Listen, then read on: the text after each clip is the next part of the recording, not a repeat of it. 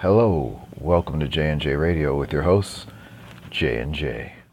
Well, NBA fans, basketball fans all over the world, it is officially over.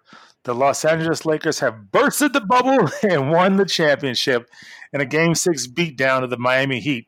The final score was 106-93, which was actually not indicative of the way the game went. The Lakers jumped out to an early lead in the second quarter. They were up at one point 28 points, which is the second largest lead in the history of the NBA Finals, just below a 30-point lead that the Celtics had over the Lakers in Game 1 of the 85 Finals, which is ironic because tonight the Lakers tied the Celtics with 17 NBA championships each, and they're leading the way far and away in the NBA with those finals. Now, of course, Finals MVP was LeBron James. He finished tonight with 28-point putout, 14 rebounds, and he pretty much did everything on offense and defense. Anthony Davis also had a great game. He chipped in with 19 points, 15 rebounds. On the losing side, Bam Adebayo finished with 25 points, 10 rebounds, and 5 assists. But again, the story of tonight was the Lakers and their hot start and how they just seemed to completely take control of the game early in the second quarter. JT Mag 1, also known as Statman, Jason Gibbons, what'd you think about the game, brother? So I thought that this game was over quickly. By the first quarter, definitely in the second quarter, it was clear that the Heat were overmatched. They were out of gas. They were undermanned. The second half was just a formality. LeBron James was amazing. Anthony Davis, he controlled the game in a way that I don't think you're going to see in a box score when you look and see how many points he scored, how many shots he blocked. But he was causing turnovers just by being present. Like the Heat did not know what to do. They came out in Game 5, one game away from elimination, but they were confident and they played well. This game, they looked like a scared group of young players who weren't ready for the moment. I agree. And like you said, they were up 28 points at half. And, the coach and me, I was saying to you guys in the group chat, I was like, Miami has a chance to come back. But a lot of our friends were like, nope, it's over. But I was like, in theory, if you're in halftime, you're in there, you're talking to your guys, you're saying, hey, we're down by a few points, but all we need to do is chip into this lead. So in theory, if we're down by 28, if we can cut this thing to 14 to start the fourth quarter, and then if we can cut it to under 7 with about 2 minutes to go, we're right in this game. But they never made a run. They were never able to kind of take charge of the game. They were never able to make that wave and really punch the Lakers coming out of halftime. So it's interesting. The Lakers knew that they were going to have a punch, but they never had that punch that the Lakers had to quote unquote withstand. Yeah, the Lakers, I think they had the sense of the moment. In the last game, Anthony Davis had aggravated his foot injury. So that an injury, you're right around the corner from being outmanned, right? The same thing that happened to the Heat twice in the same game. Absolutely. So they were not taking any chances. They were going to end the game in Game 6. I think that they were annoyed that they didn't win Game 5, especially with a couple of lapses at the end of the game. In the Kobe jerseys, yep. Yeah, sullying their record in the Kobe jerseys. Yeah, so like you said, I think that they knew, like, hey, we didn't do what we were supposed to do in Game 5, but we really got to put our foot on their throats and take their hearts this game, because nobody wants to go to a Game 7 when you've led in a series 3-1, because then the other team has all the momentum, and like you said, anything can go wrong in Game 7 because it's literally winner take all. It's damn near the NCAA tournament. Anything could happen in Game 7, so nobody wants to go to a Game 7, especially if you're leading. Right. But LeBron James. I mean, what else can we say about the man? 17 years in, he's still top 1, 2, 3, depending on who you ask in the NBA, depending on what basketball fan you ask. It's really unprecedented that he's playing at this high of a level this late in his career. And like you said, one of the only players that we can think of, or athletes that's up there with them, is Serena Williams, to be doing this for this long at such a high level. It's mind-boggling, and you wonder, like, how does he keep doing this? And I had a conversation with a friend of mine tonight, and I was explaining to her, he spends about $1 million in upkeep of his body because his body is his moneymaker. So he has to put a lot into it in terms of recovery. He eats the best food. He's always on cutting edge in terms of medical technology. So it makes sense that and coupled with good genetics and being in organizations that use his mind and allow him to play at a high level, it just speaks volumes as to what this man has done over the past almost 2 decades now. Yeah, here's an interesting stat for you. 7 times a player has scored 500 points or more, got 150 rebounds or more, and 150 assists or more throughout the course of the playoffs. I'm going to read you all the players. 1987, it was Larry Bird. 2007, it was LeBron James. 2013, it was LeBron James. 2015, 16, 18, and 2020, it was LeBron James. The ability to impact the game on every level for this period of time is just remarkable. You can have your arguments about who your favorite player is and who you think is the best player ever and all that good stuff. I'm not ready to have that conversation right now, but I just want to point out that he's kind of in a league of his own in terms of this type of production. Right. And another fun fact about the Lakers became the first team in league history to go undefeated when taking the lead into the fourth quarter. They went 57-0 in the regular season and the playoffs. And just so everybody knows, the Lakers spent 95 days in the bubble. They went 3-5 in their tune-ups, but they just tried to get to the playoffs with no injuries because they whooped on Portland, they beat the Rockets, they beat the Nuggets, and then they took care of the Miami Heat. But I'm just really proud of all the teams that took part in the bubble because these young men played their hearts out. They had a lot on their minds. They kept the social justice or social injustice on the forefront of everything that was going on, and they took care of business, and the Lakers just played at a high level.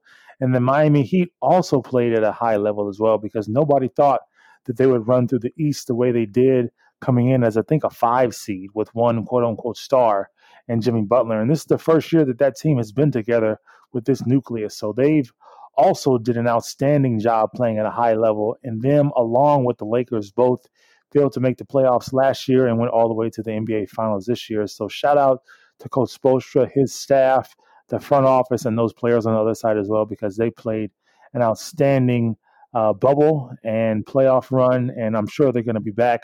They're just going to have to retool. Their players are going to be a lot more advanced coming next year, having played in the bubble, having played together, having made it all the way to the NBA Finals. So I don't think the Heat are going anywhere in the East. I don't think the Heat are going anywhere in the East either. They're not going to the Finals. They might not even be going to the conference finals. I think that the bubble, what it did for young teams, and I might have mentioned this before, it reduced a lot of the stress in playing an NBA playoffs. And I think that if next year is any closer to normal at all around playoff time, you're not going to be looking at a team like the Heat overcoming those hurdles. I think you got to consider some of the changes are going to be made. Brooklyn's going to be a brand new team. The Bucks are going to be back, and Boston's going to be back, and Miami's going to be back, and it's going to be fun. I'm looking forward to watching the East and how it plays out next year, because it's looking more and more competitive. Just like the West is already very competitive.